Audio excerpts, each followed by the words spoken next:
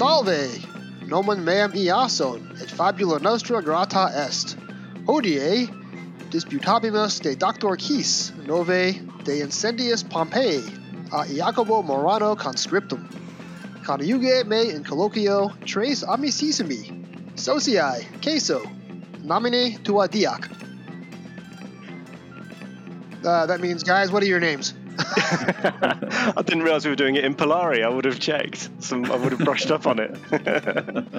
Since we are talking about a book set during the Roman Empire when the characters are speaking Latin, that was Latin via Google Translate. Saying, hi, this is Jason. Welcome to the podcast. We're talking about James Moran, The Fires of Pompeii. I'm joined today by three friends. Fellas, please tell me your names. I'm Mark. I'm Pete. I'm Jim. And I am joined, as always, by Smudge, my podcat. So we have a pretty epic panel today to talk about the fires of Pompeii. This is the last of the year 2021 novelizations to be discussed on Trap 1. The novelizations, because of the pandemic, ended up not getting released until 2022. So we've already discussed the two novelizations of David Fisher audiobooks, Androids of Tara and The Stones of Blood. And we've also talked about on this show The Eaters of Light. This is the last of the four books which came out last year. It is now 2023, and several new Target books are coming out later this summer. So before the new books came out, I figured it was high time to talk about the one book we have not covered yet, and that is James Moran's The Fires of Pompeii. This is an adaptation of a David Tennant 10th Doctor story with Donna Noble as the companion, featuring a couple of familiar future irregulars in the guest cast. So before we talk about the book, let's talk about the TV episode, which I believe came out in 2008. And starting with Jim, what did you think of Fires of Pompeii the first time that you saw it? And then, of course, as the guest cast faces became more familiar, what do you think of it now? I have a bit of a bias here. When people say, what's your favourite new series episode, I often say Partners in Crime. But what I mean by that is Partners in Crime and everything that follows it in that series. Because I love Series 4 so much that when it ended, I think I've been grieving for it ever since. I've never quite loved Doctor Who as much as I loved it at this point. And I think this is a really, really strong episode. I think James does a really good job of a traditional story where they land in a situation, they work out what's going on, and they solve it. But the thing that he brings to Doctor Who that I've never seen before is he made me blub my eyes out. With Donna and her reaction, and this is something that carries on in the book especially, the way Donna accepts the reality of what the Doctor's life is, but still says, can't you do anything else? Just one little thing, one tiny thing, breaks my heart. When I was watching this story as part of my pilgrimage last year, it just struck me that Catherine Tate is probably the best companion out of the first three, both in terms of performance and character development. And Catherine Tate obviously came to rise as a comedian, and she has a particular style of speech. The dramatic work that she has given throughout this series, and not just in Fires of Pompeii, but almost every story in the back half of the season, it didn't really so much grab me the first time in 2008 because I still had hangover from Rose and from Martha, but watching it again with a fresh eye, I was just astounded by the work that she did, and I'm not positive that she gets enough credit for how amazing she was as Donna. Maybe with her coming back for the coming mini-season, she'll get more of a proper due. And I think the knock-on effect of that as well is having watched Donna's season and then going back and watching Old Who. I've always thought Old Who was quite emotionless, and I never had any strong reaction to the stories. But now if I watch a departure of a companion, if I watch Dalek Invasion of Earth or The Chase or, oh my God, I'm almost in floods thinking about it. Suddenly, I mean, Rose kind of warmed me up, but Donna taught me how to grieve in a way I didn't realize was possible for a fictional character. And she taught me how to grieve for the Old Who in a way I never thought. Now if I watch Susan's departure, I'm in floods. Absolute floods. Well, let me ask you then, War Machines, Part 2, Dodo's departure. Does it make you cry? It makes me a bit annoyed because I'm a bit of a Dodo apologist. I think Dodo's great. She knows what the role of a companion is. She's a kid who gets into trouble and makes mistakes. That's the job. And she does that really well. But especially partnered with Stephen, the fact that the two of them are really funny. And they're not just funny as in they're written to be comical. They're characters who know how to have fun. I think that she gets a really hard rap, largely because of Jeremy Bentham not understanding her accent and getting it wrong when he reviewed it for Doctor Who magazine, saying, oh, she starts off as a Cockney. And then we hear the audio of the massacre and go, that's not Cockney, that's Manchester. Funnily enough, it looks like we're going to get our first Manchester companion with Ruby since Dodo. And when I mentioned that to Russell, he went, oh, yes, yeah, she's probably our grandmother. Let's hope that was serious and not just a throwaway joke. It was definitely a joke. See, all three of you guys are regulars on my side project, Doctor Who Literature, and Jim and I have been plotting my Gunfighters episode because I am 100% on board with Jim. I think Jackie Lane never gets enough proper due, and Gunfighters is probably her finest moment in the series. And I'm very much looking forward to getting to the Gunfighters novelization because I'm going to have a lot to say about Miss Dodo Chaplin. But bearing in mind, I recently said on your podcast that Keys of Marinus is one of the most influential stories ever. And obviously I'm picking a fight. But I really like Dodo. Anyway, but I don't think there's anything contentious about Donna. Donna is, sorry, Sarah Jane, Donna's the best. Okay, that may be fighting words, but since I'm the moderator here and not a guest, I'm going to let that one stand. In my defense, However, I've been very ill for the last week and I might be delirious. So. That's why you were the only one to understand my Latin. Yeah. So that and the fact that I did Latin at school. I mean, I failed it spectacularly, but I Did you? Yeah, I went to a really posh school in Liverpool, and we got taught Latin, and we had a teacher who was so awful. I just loved baiting him, and I thought the ultimate bait was to actually to sit the exam and then just cover my paper in Tippex and arse around for an hour. That's very Anglo-Saxon of you. Yeah. So moving on to Pete and Mark, and it just bothers me that I forgot to look up the Latin translations of Pete and Mark, but I'm sure that's not too hard to come by. Maybe Jim can fill us in later. So Pete and then Mark, what did you guys think of Fires of Pompeii? Yeah. Right? Yeah. Petrus? I don't know. Petrus and Marcus? Well, I was also loving it, maybe coming at it in a slightly different direction, but yeah, I loved that we finally got a companion who doesn't want to bonk the Doctor, and I was so bored of that. That having the Doctor and companion in love, and then having the Doctor, and then having the unrequited arc, to just go back to basically this is I got huge nostalgia pangs for when I first started watching with Tegan from Donna, because she's someone who tells the Doctor he's not as clever as he thinks he is, or that his cleverness isn't as something that should be revered, and it just feels like there's the right balance between these two, and yeah, and they aren't just. And as you said, they're really funny together. Well, actually, I think you said that. You were talking about Dodo then, weren't you? I was nodding along going, oh, yeah, it's just like that. But there's a parallel. These two actors have really good rapport and are naturally funny together. They can get funny lines, but they don't have to just do quipping to get laughs. There's something more than that. There's something organic happening that's really, really funny between the two of them. At this point when it went out, because you asked us to cast our mind back, I still had issues around the Doctor being treated as a god. And for the first half of this episode, I was like, great, she's knocked him off his perch. Towards the end, obviously, it rather hit me on the nose with that. We can probably talk about that when we get to the end. But yeah, I really enjoyed this episode.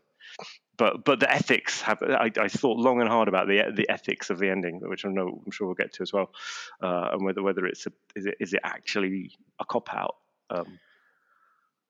Yeah, that's my thoughts. Marcus? Yeah, I love this episode as well. I can't believe it's 15 years ago. That's it just seems crazy, doesn't it? But yeah, it's one that always stuck in my mind. I think, like you say, the Doctor Donna relationship is one of my favourite pairings of the new series, and I think this is the episode that, you know, any sort of lingering doubts that anybody had about Catherine Tate, you know, coming aboard the show being best known for sort of comedy sketch shows and things like that, completely dispelled here. It's an absolutely fantastic performance, and I like the fact that it's a historical that tackles the the sort of knotty problem of when the Doctor can interfere and when he can't head on. And the book goes into more detail like that, I think, in a couple of really clever ways. So I really appreciate it from that point of view as well. So let's segue then into talking about the novelization. We've had several new series adventures adapted as Target novelizations now. And it's interesting to see how some of the writers are playing with the format and giving us lots and lots of new material. I think the novelization of The Crimson Horror certainly retold the story in an entirely different way. So and we'll start with Jim again, how did James Moran tackle this book without making it a mere script-to-screen transcript? What new things or reinventions did he bring to the table for this particular edition? Well, anyone who's read my blog knows I love a prologue. But the fact that this is set in Pompeii, there's no way I hear the word prologue without it being Frankie Howerd. So, it's like, the prologue. So the fact that you've got this setup, and it's a stunning, it's a stunning introduction to the characters. I think it's a really beautiful little thing. And then we get the epilogue, and the epilogue is kind of, it's already emotional. And now we get something a little bit more. It's really good. But the thing I love is that he's got. I was just about to say about the opening line. It's not quite a Terrance Dicks one, but I think it's really efficient. They had slept for thousands of years deep under the ground, unaware that they were even still alive. That's a great punchline. I love that. The fact that we get Donna's ongoing realization that she's just leapt into this world. This is her first real off-world adventure, and she's suddenly realizing she's with an alien. She's with a person who is completely alien, and we see her struggle with that all the way through the book, to the point where it becomes a bit like the Last Temptation of Christ. It's kind of, as Pete was saying, that's the kind of the worshipping of the Doctor. And you've got a character who is wholly alien and wholly human. And seeing that balance and how he can be both things simultaneously, a bit like Christ in The Last Temptation of Christ, he's holy man and holy God, I think is a fascinating realization for Donna, who has, by her own admission, only really had to worry about the new flavour of Pringles and that new shop down the high street.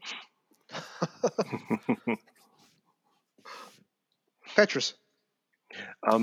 Yeah, I look, as you said, the intros are great. It reminds me a little bit of what you would get in a classic Target novel, where they don't assume that you've read the thing immediately beforehand, and so you get that these characters, their rapport is established. There's a good you get Donna's train of thought as she's wondering what the Doctor uses for hair gel and stuff like that. It's like, isn't it? Does he use? He's using some kind of space gel, and it just establishes and imprints her character with you in a way that on screen she'd had what was it? Yeah, two episodes, but this is like 18 months after she's been broadcast, about 18 months after we first met Donna, and it's her first trip in the TARDIS, which must be some kind of record. Maybe the Brigadier's in the same boat, but for us to see her on screen and then be such a long time till she actually, her first voluntary trip in the TARDIS, sorry, not forgetting what actually happened in the Runaway Bride.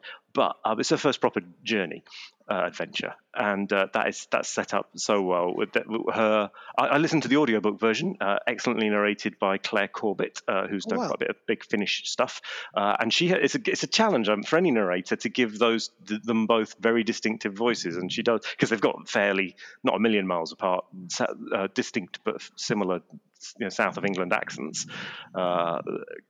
with varying degrees of naturalness to them. But Claire Corbett does really good voices for them both, so that they've got their own personas. And there's some like cheeky bits of dialogue flung in. At one point, Donna says she was on it like a car bonnet, which is actually a rather sexual thing, although a lot of people forget that.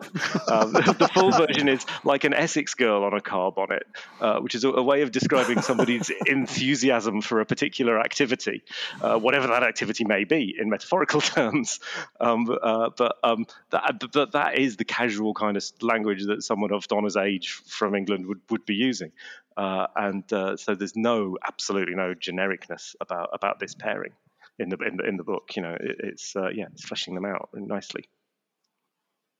I didn't know the etymology of on it like a car bonnet. That's a really interesting fact. Yeah, I agree with that. I love the prologue. Like you say, that short scene in the TARDIS before they arrive, which we don't get on TV. It reminded me a little bit of Rose in The End of the World when she has that moment of realization that she's just taken off with somebody she barely knows who's an alien, and Donna's going through the same sort of thought process. But I love that we get her stream of thought, and then it's sort of like a pull back and reveal. It's actually mid-conversation with the Doctor. It's like and she's just stopped talking.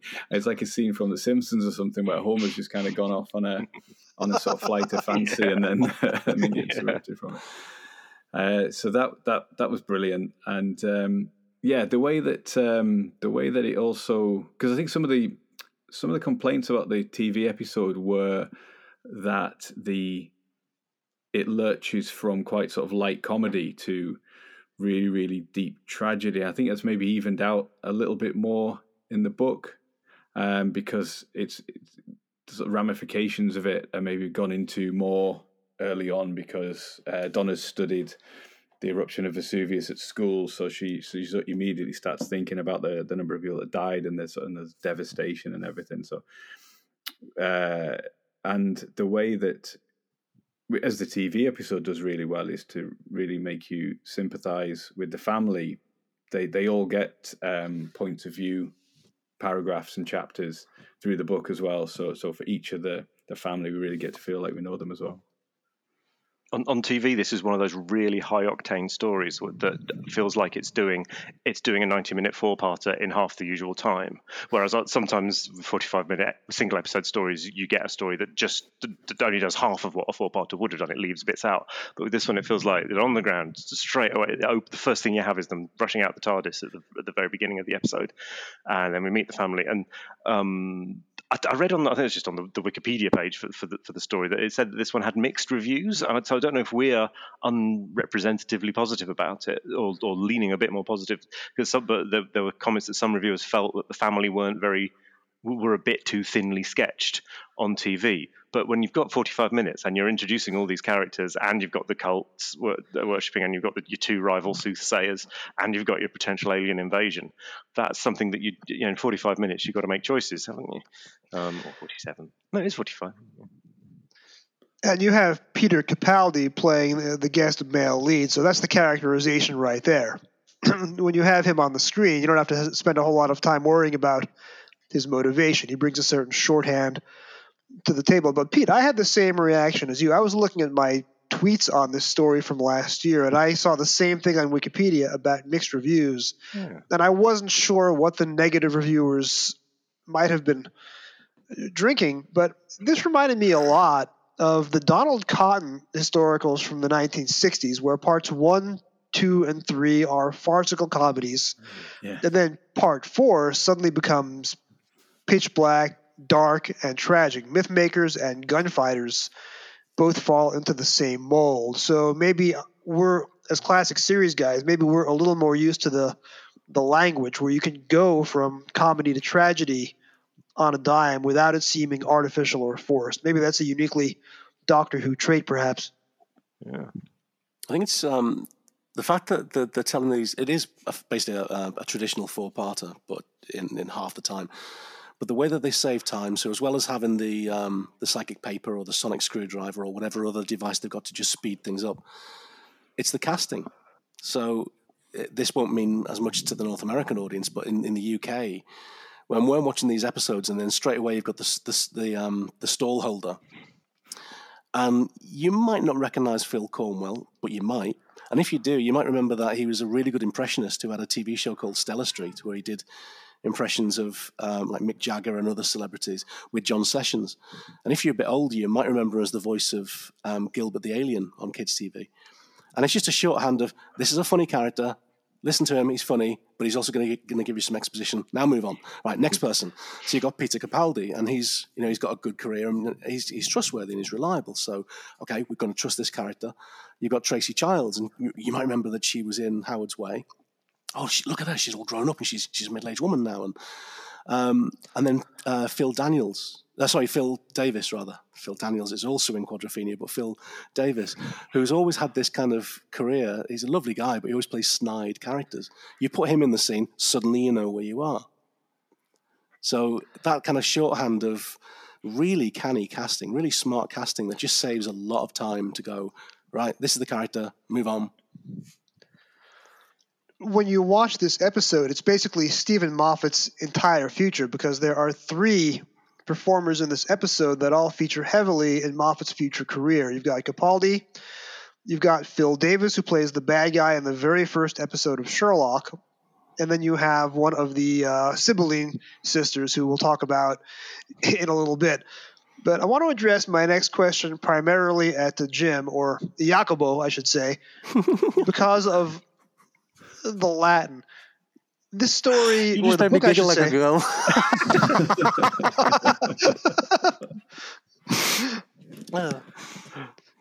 So the chapter titles are all done in Roman numerals, and each of the chapter titles are in Latin. And I will confess, most of them I was able to get from cultural osmosis or from prior knowledge. Jim and I were talking on Twitter.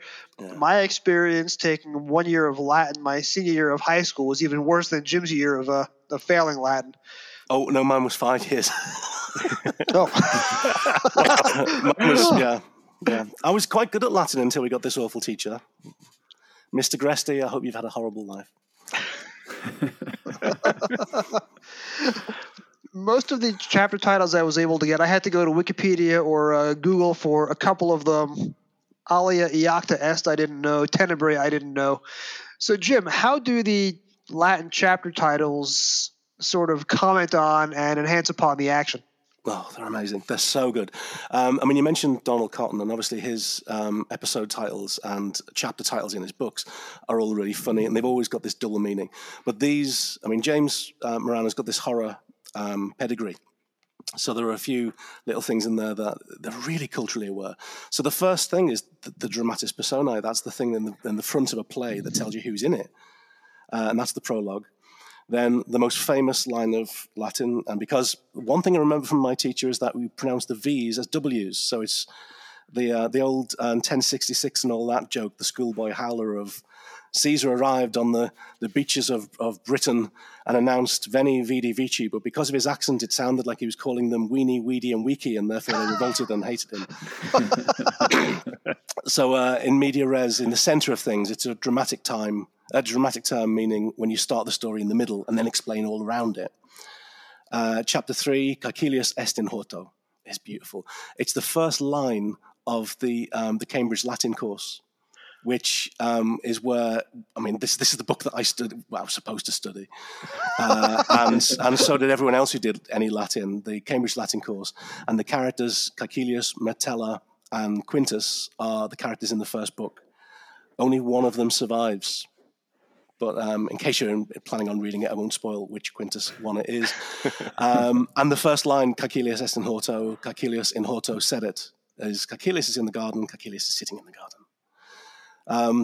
I won't go through them all, but my favourite one, and I'm only going to point out this one because I've been listening to a podcast called Art of the Soundtrack. Anyway, it's an Australian podcast about film music. Art of the Score, it's called. And they've got this musicologist who was talking about Dies Irae. So chapter 8, Dies Irae, literally the day of wrath. That's a musical term. It denotes when things are going to get sinister. It's kind of like, dad's home. You know, it's when the god arrives or the threat appears.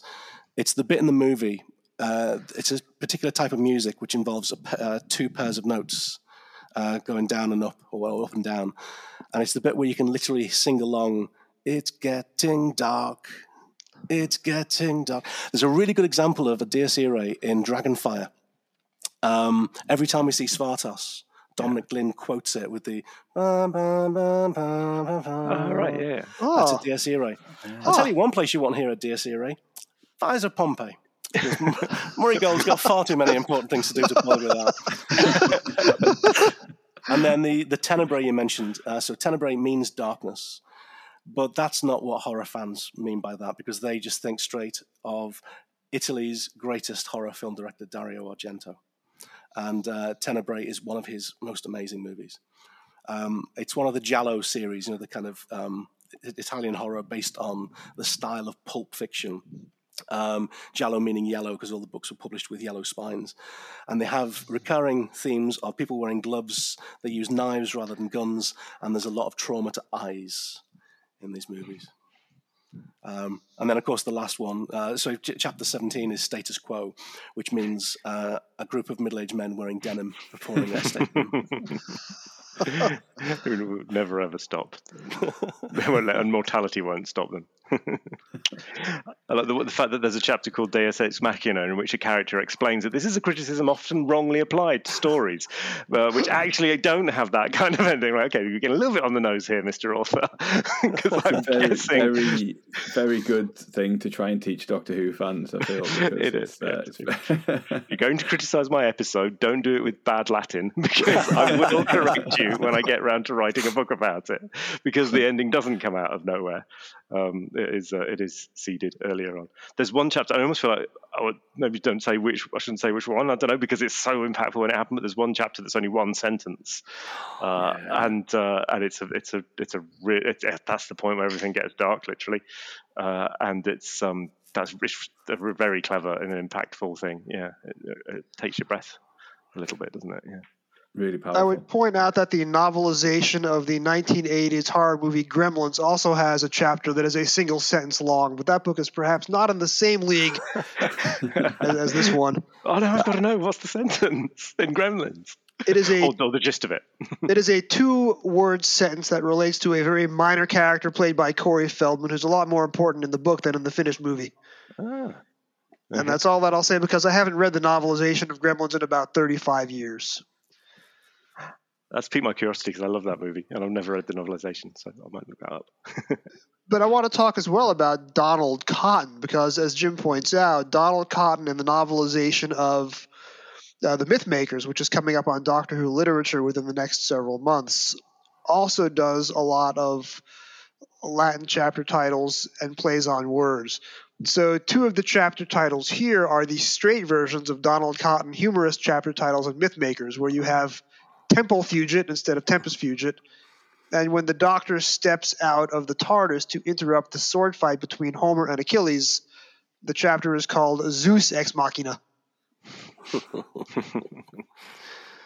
And of course, the Donald Cotton novelization of the Mythmakers also has a yellow spine and also has trauma to somebody's eyes.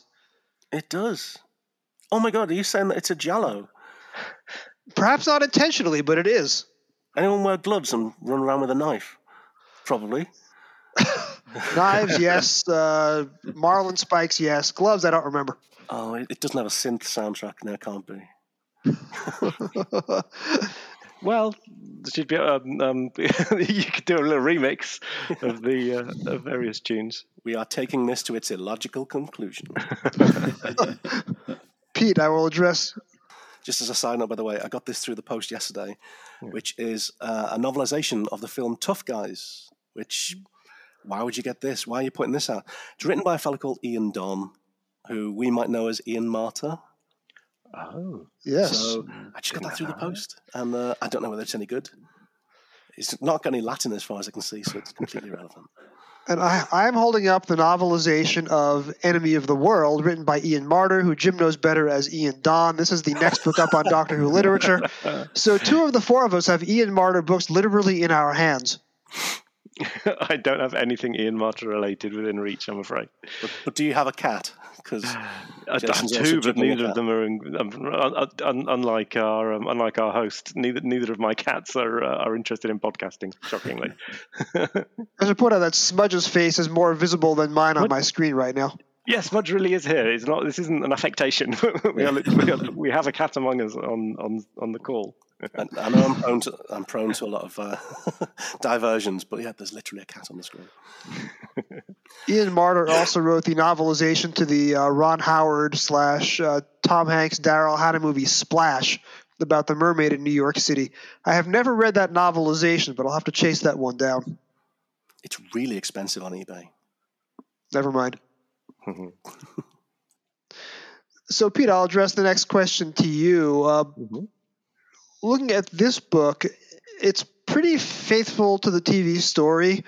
Unlike the novelization of Rose, it does not invent whole new subplots and characters. Unlike the novelization of Crimson Horror, it doesn't have a very large prologue set in a different time with a different cast of characters. But if you compare the dialogue, there's a lot of expansions in this book compared to what we saw on screen, which makes sense because it's the length of a really long, 60 pages longer than your typical Target novelization. So you can't just take a two-part story or the equivalent of a two-part story and make it into a 180-page book without some additions.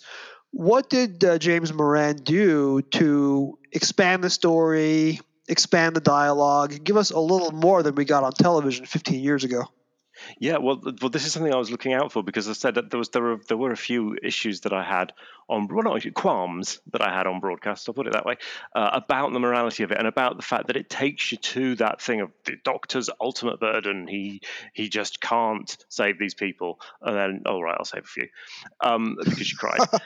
I'm simplifying, but and that never quite. I always felt like that reached its crescendo with skipping some steps to get there.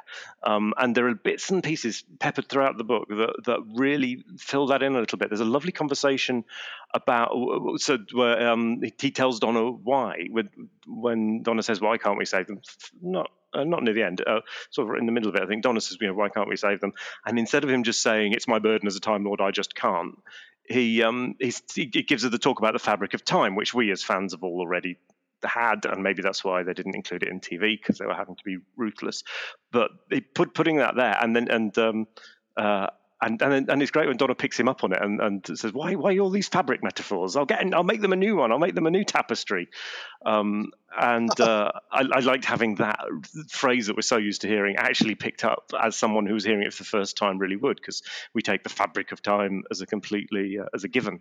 We're so used to having it. And there's a mention of the fact that when the Doctor knocks over one of the marble grid things, he stops it from being broken.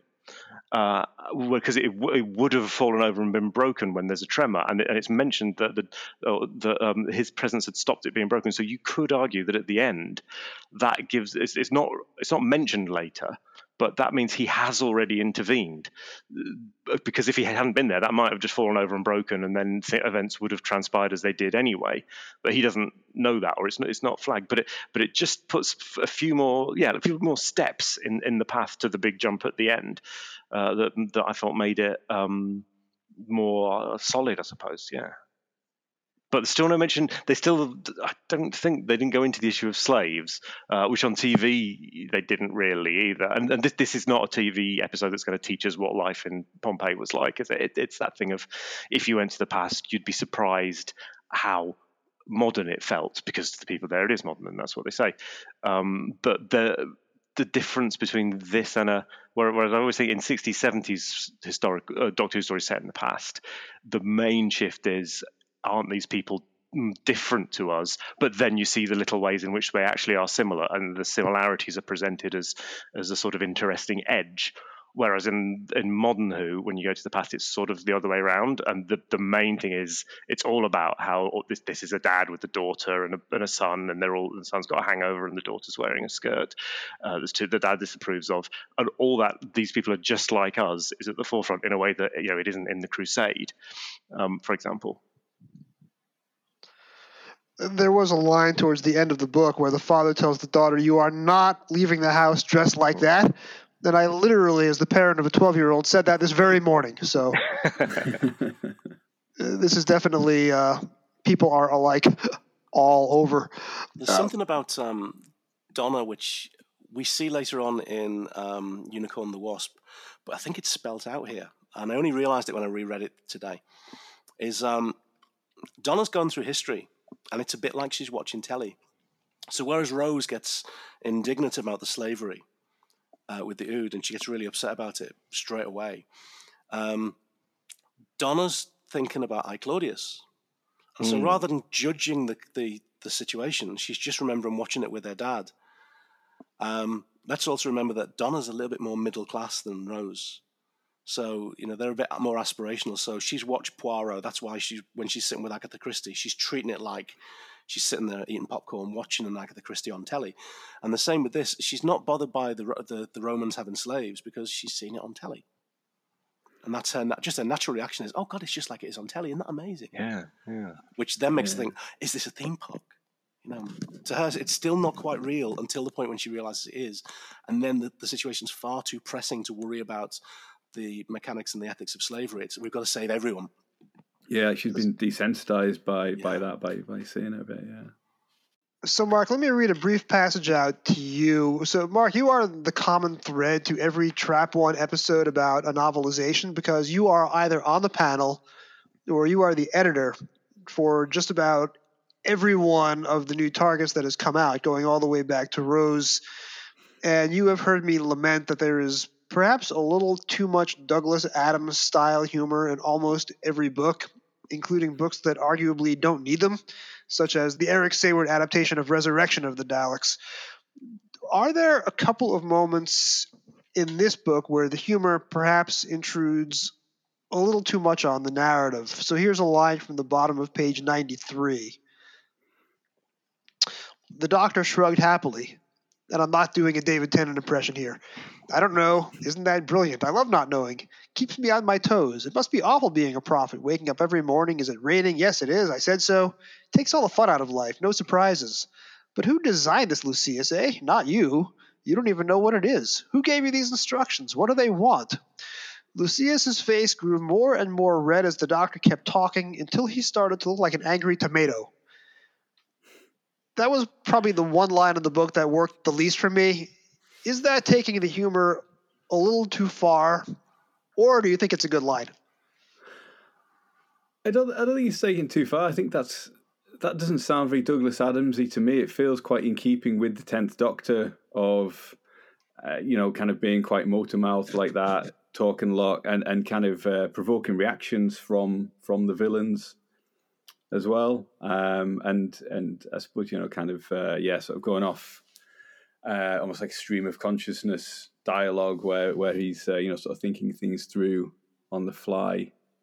I think most of the humor does fit with the characterization of the 10th Doctor and Donna. Well, I think it's the angry tomato part that drew me the most because number one, tomatoes aren't angry, and second of all, that's a pretty interesting comparison. Killer tomatoes are. Yeah. If you're going to sing the song to Attack of the Killer Tomatoes, then I'm on board. No. One of the most famous movie theme songs of all time. It's next on my films to watch on a Friday night if I've got nothing better to watch list. Don't we get a line about lunchtime doubly so as well? We get an actual Douglas Adams quote. Douglas Adams, yeah. And for the second time, an illusion that characters from Hitchhiker's Guide to the Galaxy are real in this universe. And then just to double down on it, so Sherlock Holmes. Yes. And that's the ones where I'm like, I'm just gonna decide that that's the Doctor joking. Yeah, there was a long riff on the relationship between Sherlock Holmes and Arthur Conan Doyle, if memory serves me right. Yeah. But still no Noddy. Yeah. The mention of the real Sun Center really, much as Jim's mention of Gilbert the Alien earlier, took me back to my childhood. I haven't thought about Gilbert the Alien for a long time. It used to be like Saturday morning TV, wasn't it? It was a Get Fresh. Yeah. I used to absolutely love that, and number 73. But yeah, the Real Sun Centre, when Donna says that she went on a trip there in the 80s, a school trip, and so did I. I went on a school trip in the late 80s there. But she said it was rubbish, whereas I thought it was absolutely amazing. But that's probably coming from a small town on the west coast of Cumbria to the Real Sun Centre had monorail, it had wave The big machines. city. Yeah, Real Vegas. Yeah. Did Pete, Jim? Did you ever go there? I was distraught to learn that it closed down in 2013 when I looked it up. I know we went to Rill, but I don't know whether we went to the Sun Centre. My cousin broke his arm in an ice rink in Rill. Told you I do tangents. Some context, I guess, for readers overseas who don't know what the Real Sun Centre is. Anyway, it was a collection of swimming pools, really, but it had a monorail that went around the ceiling, and it had wave machines, and I've got very fond memories of it. So. Your moderator, having spent all but 3 weeks of his life in North America, I'm going to need the translation for that one. So thank you. Yeah. Well, I guess from the name you wouldn't guess what it was either. Sounds like a tanning parlor or something. Or a sequel to Galaxy 4. I'm not quite sure. Or the prequel to the Sunmakers. Just for context, it's a holiday resort in Wales. So it's another part of this Russell T Davies Wales agenda. Ramming it down our throats, convincing us that if you speak Latin to a Roman, it's going to sound like Welsh. It's just got this bias that's just leaking through.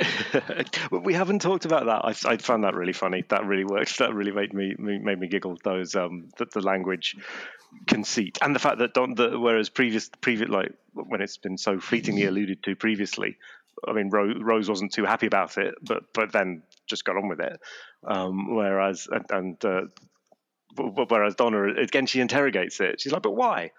In a way that an inquisitive adult would be less likely to just be impressed by a whiz bang explanation of how this MacGuffin works. She decides to test it and try and break it. And even just that line that we get from the street trader, where he just says, "Oh, lovely jubbly." Nice little shorthand. It's in the book they explain it a lot more, that it's not just the TARDIS translates it and then it translates the words that you can see. It's the TARDIS gives you a flavour. So if this man is a working class man in Rome, he's going to sound like a working class man that you've seen on the telly, specifically from Only Fools and Horses. Yeah. He's Del Boy so that's why he quotes. But it's also, I've literally this second realised, this whole explanation ties in with why the whole Bad Wolf thing happens later on. She already understands that there's something in the TARDIS that can translate and explain something to her through visual and through sound. And then suddenly she gets the whole overwhelming Bad Wolf thing and she knows, oh, the TARDIS is telling us something bad. And I've literally only just realised, because this series is so beautifully sewn together, everything ties in. Yeah. Even that is feeding towards the big finale. Oh, it's clever. I hadn't thought about that. Yeah, I like that. That's more detail we've ever had about the TARDIS translation circuit, isn't it? That it gives people a working class accent if they're working class, and like you say, lovely jubbly is a Del Boy line, and it reminded me that there's also a Fawlty Towers line when the Doctor says that Donna's from Barcelona. She says. I didn't think of that. Excuse my French, she's from Barcelona, which I'm assuming is a Fawlty Towers reference. Yeah. I just thought it was some sort of throwback to him talking about the planet Barcelona before. But no, it's what, but it's not. No, I think where you're taking it makes more sense as a joke, because that he's doing the Basil Fawlty and Manuel thing. Yeah. So again, the Doctor's probably not even using that reference, but that's what Donna's hearing. She's hearing something she heard off the telly when she was a kid. So is the Doctor, every single time the Doctor makes a reference to 20th century Earth culture, he's actually talking about Gallifreyan culture. Yeah. And the TARDIS is translating it for his companion's convenience. Wow. Yeah, when he talks about the in the Satan pit, he says something like, "This is going to be the best Christmas that Walford's ever seen." It's the TARDIS. Yeah. Or when it says in his first episode, "Oh, I was quoting The Lion King." He's probably saying, "I was quoting Flavia." Yeah. And when Peter Capaldi starts complaining about the title of the movie Alien in Last Christmas, I'm sure that is also a reference to some other bit of Gallifreyan body horror. Perhaps The Deadly Assassin. Everything we thought we knew is a lie. So, I mentioned earlier that 2 members of the guest cast here become future regulars in Doctor Who. So I'll throw this out to you guys. How does the book address the fact that Caecilius is one day going to have the face of the 12th Doctor? And does the book address the fact that Mira, the first Sibylline sister that we see, eventually becomes Amelia Pond? I think it's very restrained because there's a few things that I wondered whether they would appear in this book.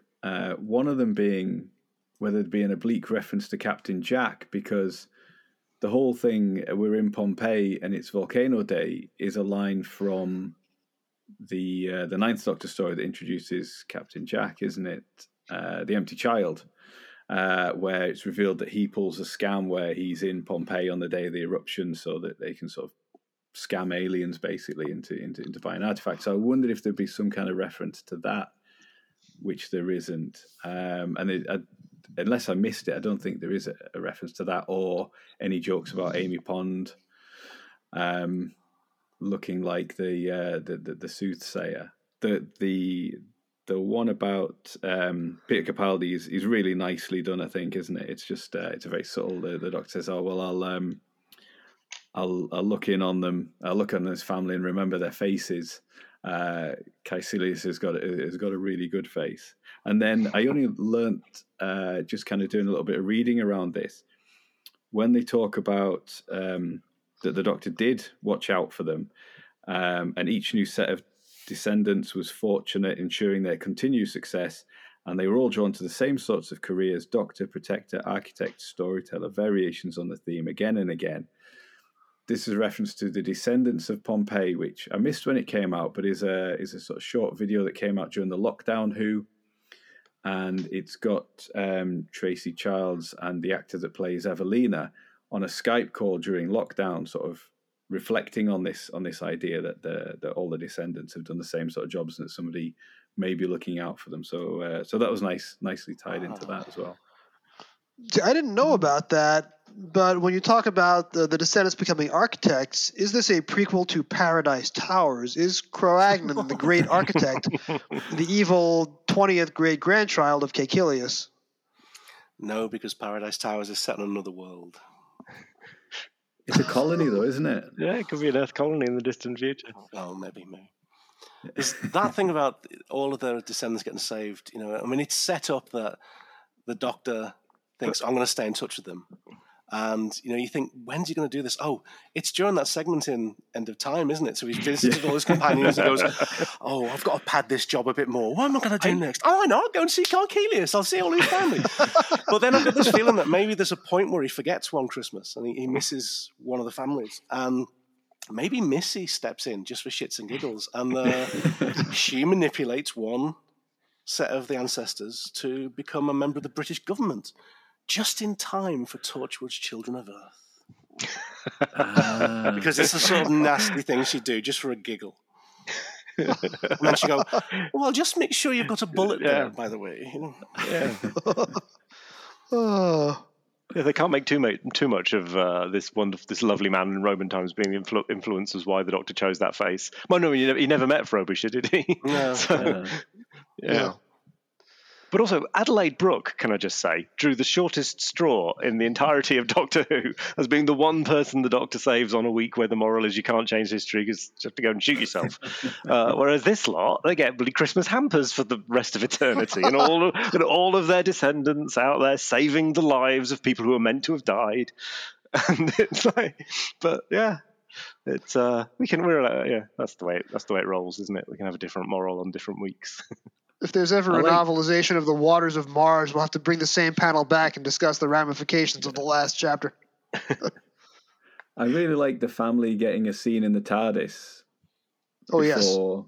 That's nice, and their reaction to that and seeing it from their point of view, that they see the console as a table and that kind of thing. before he drops them off. It made me think, reading the book, why does he take them to witness the destruction of their home city? Yeah, let's watch all your friends die. Like when he takes a Rose to see her dad being run over, isn't it? It's like, seems a bit cruel. I'll save you, but I can only take you to the end of the road. Yeah. That's stretching the fabric of time without ripping it. Maybe that's maybe the metaphor is actually that literal. I had raised the question on Twitter this past week because we know that Stephen Moffat is very self-referential, and he spends a lot of time in seasons 8, 9, and 10 hearkening back to this story, for which he was not even the writer or showrunner. I was wondering if the only reason that Rory comes back as a Roman centurion in the Matt Smith era is an oblique reference to Amy having been a Roman character in the Fires of Pompeii.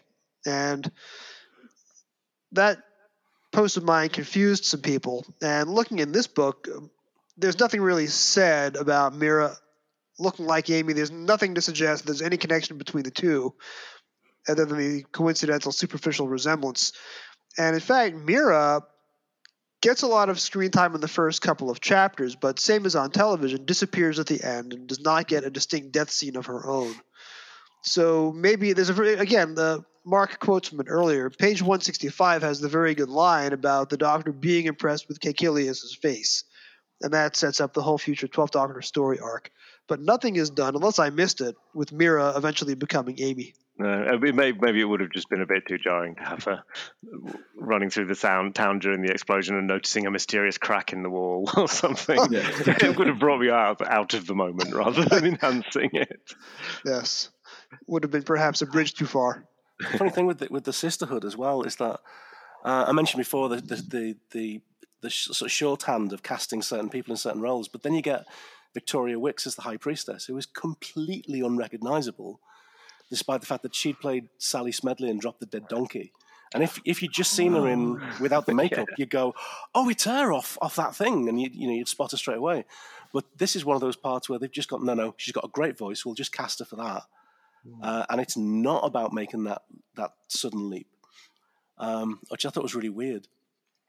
That's really interesting. Yeah. I think a nice bit of tidying up that I noticed from the TV episode was that the Caecilius, when he learns from the Doctor that Evelina's been breathing in rock and parts of Vesuvius when she's taking the vapors, that he says, "Oh, we'll put a stop to that. I don't want that," in a way that he doesn't in the TV episode. And then it's referenced later, I think, when the Doctor and Donna are inside Vesuvius. He says, "Well, the family will have put a stop to that now," because it did sort of make them look like slightly bad parents that they were allowing that to continue and for slowly to turn into a rock monster, just for a job sort of thing. Like a paper round would have been better for her. The mention of the pyrovials coming from a planet that disappeared is part of the season-long story arc, and that ends up coming into play in the Stolen Earth / Journey's End. There is, of course, the reference to the missing planet in the book, but it doesn't expressly tie it into the missing story arc. The Doctor doesn't think, that's the second time in as many adventures a planet has gone missing. I'd better remember to keep an eye on that. So the reference doesn't really get built up.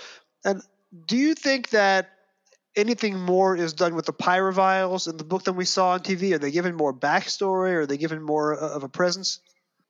I suppose in the prologue, yeah, you get the whole idea of them being kind of sentient dust. So we've already had rock creatures with the Castrians in Hand of Fear and the Ogre in Stones of Blood, but now we've got, it's kind of a consciousness. They're not just rock creatures. They're in the dust. They're in the air. They're in the vapors. They're in the whole thing. And the fact that they can take over a whole population or certain members of a population by just getting them to breathe in the fumes, I think it's quite a nice idea. Yeah. Do we think?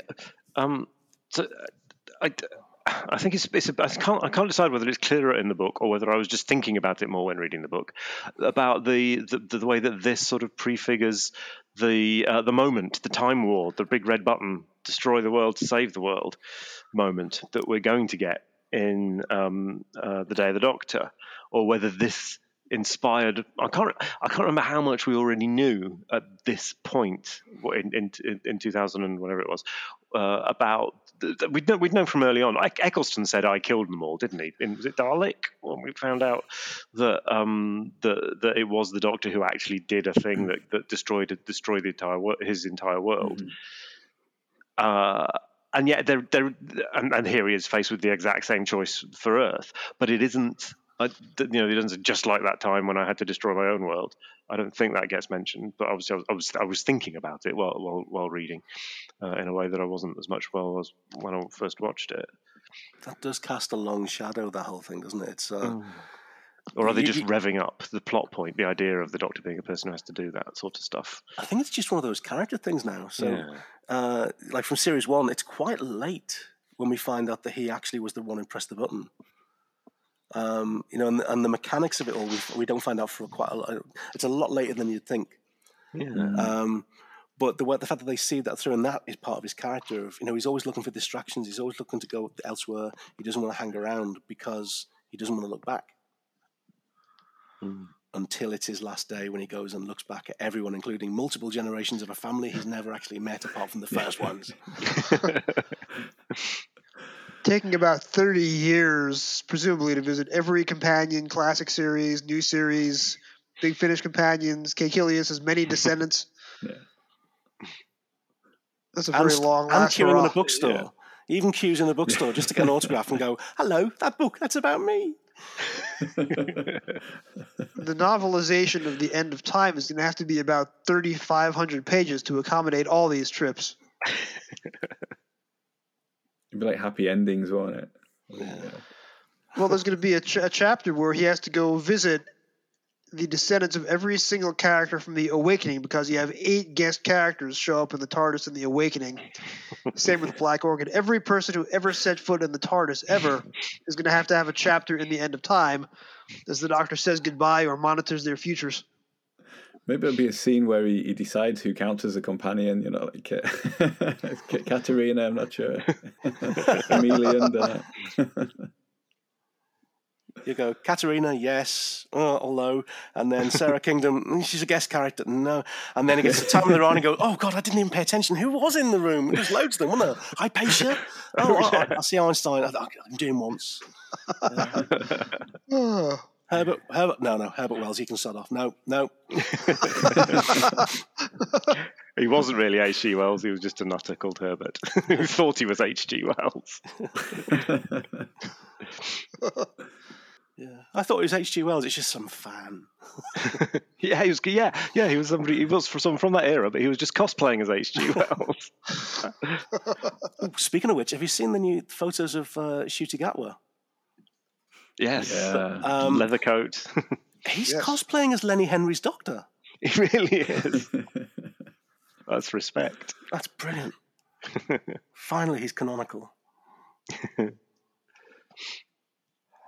Speaking of other Doctors, one thing that didn't pop up in this novel, which I did kind of wonder if they'd be cheeky and do it, he might have just bumped into the seventh Doctor and another red-haired woman scurrying down the streets of Pompeii, having a very different type of adventure at the same time. Because we've been here before, haven't we?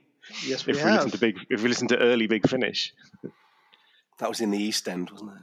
It was the Fires of Vulcan with the Seventh Doctor and Mel, of course. Yeah, which is one of, I think, about the 12th Big Finish have to come out, with Bonnie Langford's first one.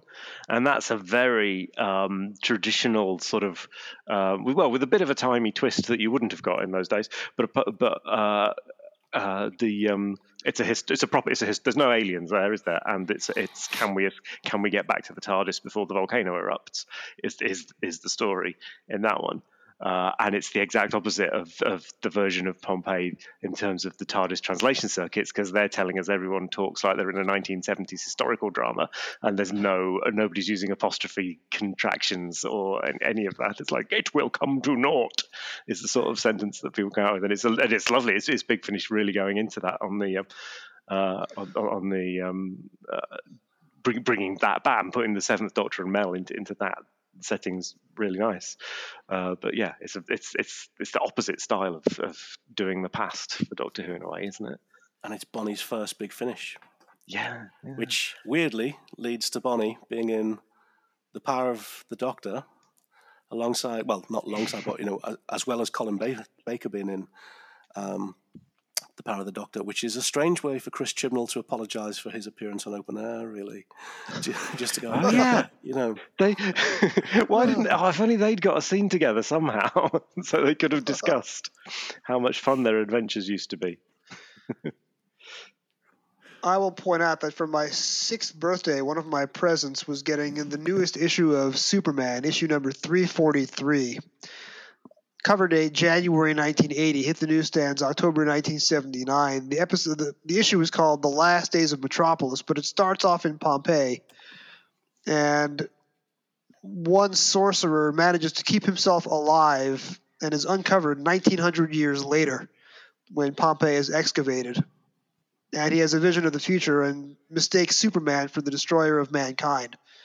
So it begins in Pompeii in the year 7980. That was how I learned about Pompeii for the very first time as a 6-year-old reading a Superman comic. But there is, of course, no reference at all to that character in Fires of Pompeii. So clearly, James Moran's first issue of Superman was not issue 343 from January 1980. I think it's really nice that there's a generation of kids who will have learned about Pompeii from this story. That's that's kind of a really nice thing to think, isn't it? That the first exposure to it is probably watching it in Doctor Who. Yes. I'm just thinking what would mine have been. It must have been Blue Peter. I couldn't say for certain, but that's where you tended to learn about things like that in the 70s and 80s.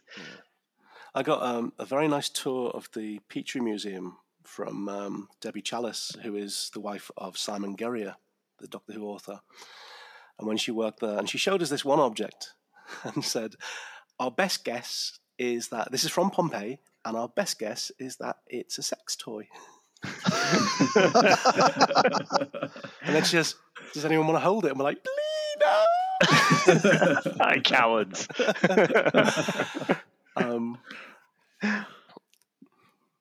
That was a conversation stopper. I listened to the Rest is History podcast. I listened to their Pompeii episode today to brush up a bit, and they're saying on that the thing if you in their opinion and the experts they interviewed, that Pompeii is this kind of or ancient Rome generally. Superficially, this looks a lot like our world, but if you actually found yourself in it, the way people operated and the morality, the slaves, and the fact that sex and sexuality is just everywhere. There's nothing, houses have lucky phalluses hanging up in them, and it's not. It's not. There's no case of not mentioning it in front of the children or anything. It's just everywhere, and that sort of thing would actually be hard for us to get our heads around. Which is why when they first started excavating Pompeii, the people who were digging it up and reporting and discovering what was actually drawn on all the vases and on all the walls were rather horrified. And for a long time, we only got to see the highlights. And with Fires of Pompeii being a pre-watershed episode, that's the version of Rome that we get as well. Did any of you watch the series Rome, which I think they were using the sets of, and quite a few members of the cast? I've been watching that on, I think it was on Sky or something, a few years before this. Yeah, the Cinecittà studio. Yes, which it's the same studio, isn't it? I think it is. Yeah. Apart from the bits that are CGI in both shows. Yeah. Yeah, because so this is the first proper full on. They've done little bits and bobs, and this was the first full on overseas shoot since Two Doctors. Yes. Wow, yeah. You're not counting the Grace 1999, are you? Well, it's funny, no, sort of not, because it's Canadian, so filming it in Canada wasn't overseas. That's the way I rationalise that one. It's Canadian homegrown as opposed to a trip to Canada to make it. If you see what I mean. But yeah, it does count, really. Yeah. With all the bit parts played by Canadian actors who had showed up on X-Files in the past, like Gordon Tipple, the Gordon Tipple master, the one Canadian master. Yeah, we still haven't got an action figure of him. Come on, character, you cowards. He could double for Pet Shop Boys. Can you forgive her video where they wear hats, like what he's wearing when he's executed? Was that a tribute? No, that came first. It must have inspired his costume. All right, so all of you guys have been on Doctor Who literature in the past. You're all going to be on several episodes in the future. Mark is the next one up. Mark is going to be in the second episode coming out after we record this Trap 1, and I'll see all of you really soon. But guys, where else can we find you, or do you have any other projects that you want to plug, starting with Jim?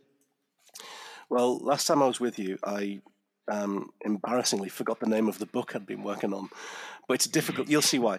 So I recently completed 26 illustrations for an unofficial Blake 7 anthology collection called Thieves, Killers, Mercenaries, Psychopaths, which is out now from Cult Edge.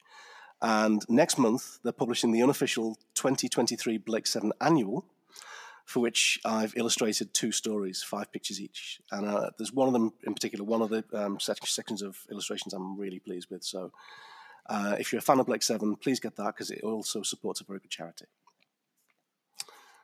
Cult Edge. Cult Edge. Cult Edge. Petrus?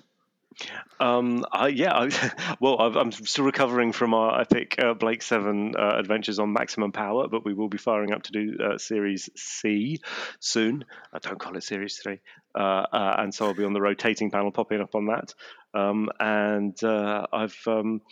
doing some hamster extras with Jeremy and Joe of Hamster with a Blunt Penknife, branching out into the Buffyverse, and we're going to be doing some Buffy episodes, because that's a show that I love passionately, and so yeah, we'll be diving into that quite soon on there.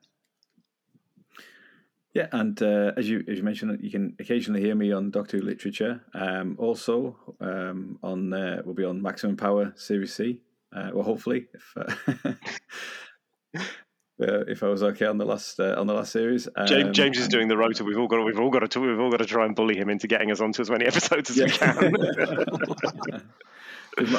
my role on Maximum Power is the person who's never seen Blake 7 before, so I just watch each episode just before we record, and kind of give my reactions and theories about what's going to happen, knowing absolutely nothing, basically. So they're always really good fun. The best bit was when, sorry to hug, but when we asked you what you thought Aurak was going to be, and you deduced quite logically that it was probably a plague, because that was the most logical thing to have said. And it hadn't occurred to any of us that that's what a fresh person might think. Yeah, I thought it was Terry Nation, and I thought if it was a device or something, it would be called the Aurak if it was a weapon or something. So I thought, it's going to be a virus. And as you pointed out, Pete, you would never guess it was a supercomputer, because they've already got one. So why would you guess that? Yeah. The shock is it's another supercomputer. And you can also occasionally hear me on Gallifrey's Most Wanted podcast as well, which is good fun. And I will be going to Gallifrey 1 in Los Angeles. That will have already finished, I assume, by the time this episode is released, but I am leaving tomorrow. Several exciting guests, one of whom is known to Jim from Jim's early fandom years. So it's his first convention in a long time, and he's going there with a friend for moral support.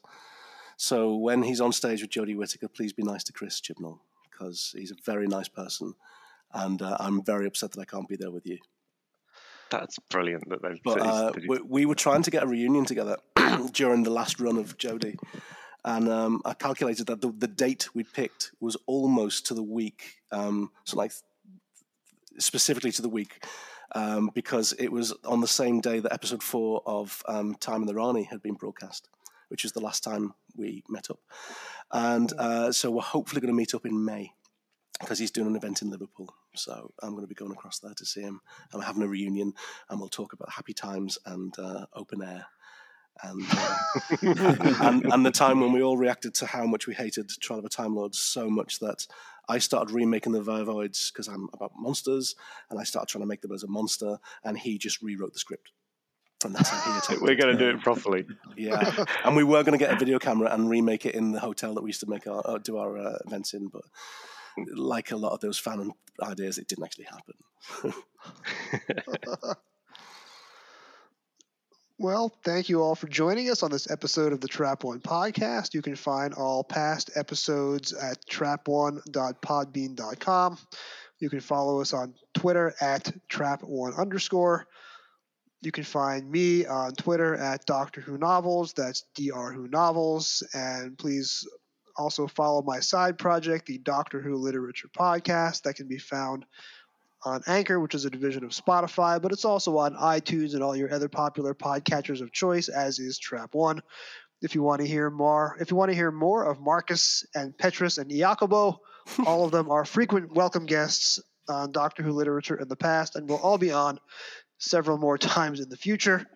Thank you very much for listening and downloading. Have a great night, everybody. Thank you. Bye-bye. Goodbye. Vale. I can Google. Oh, that was perfect.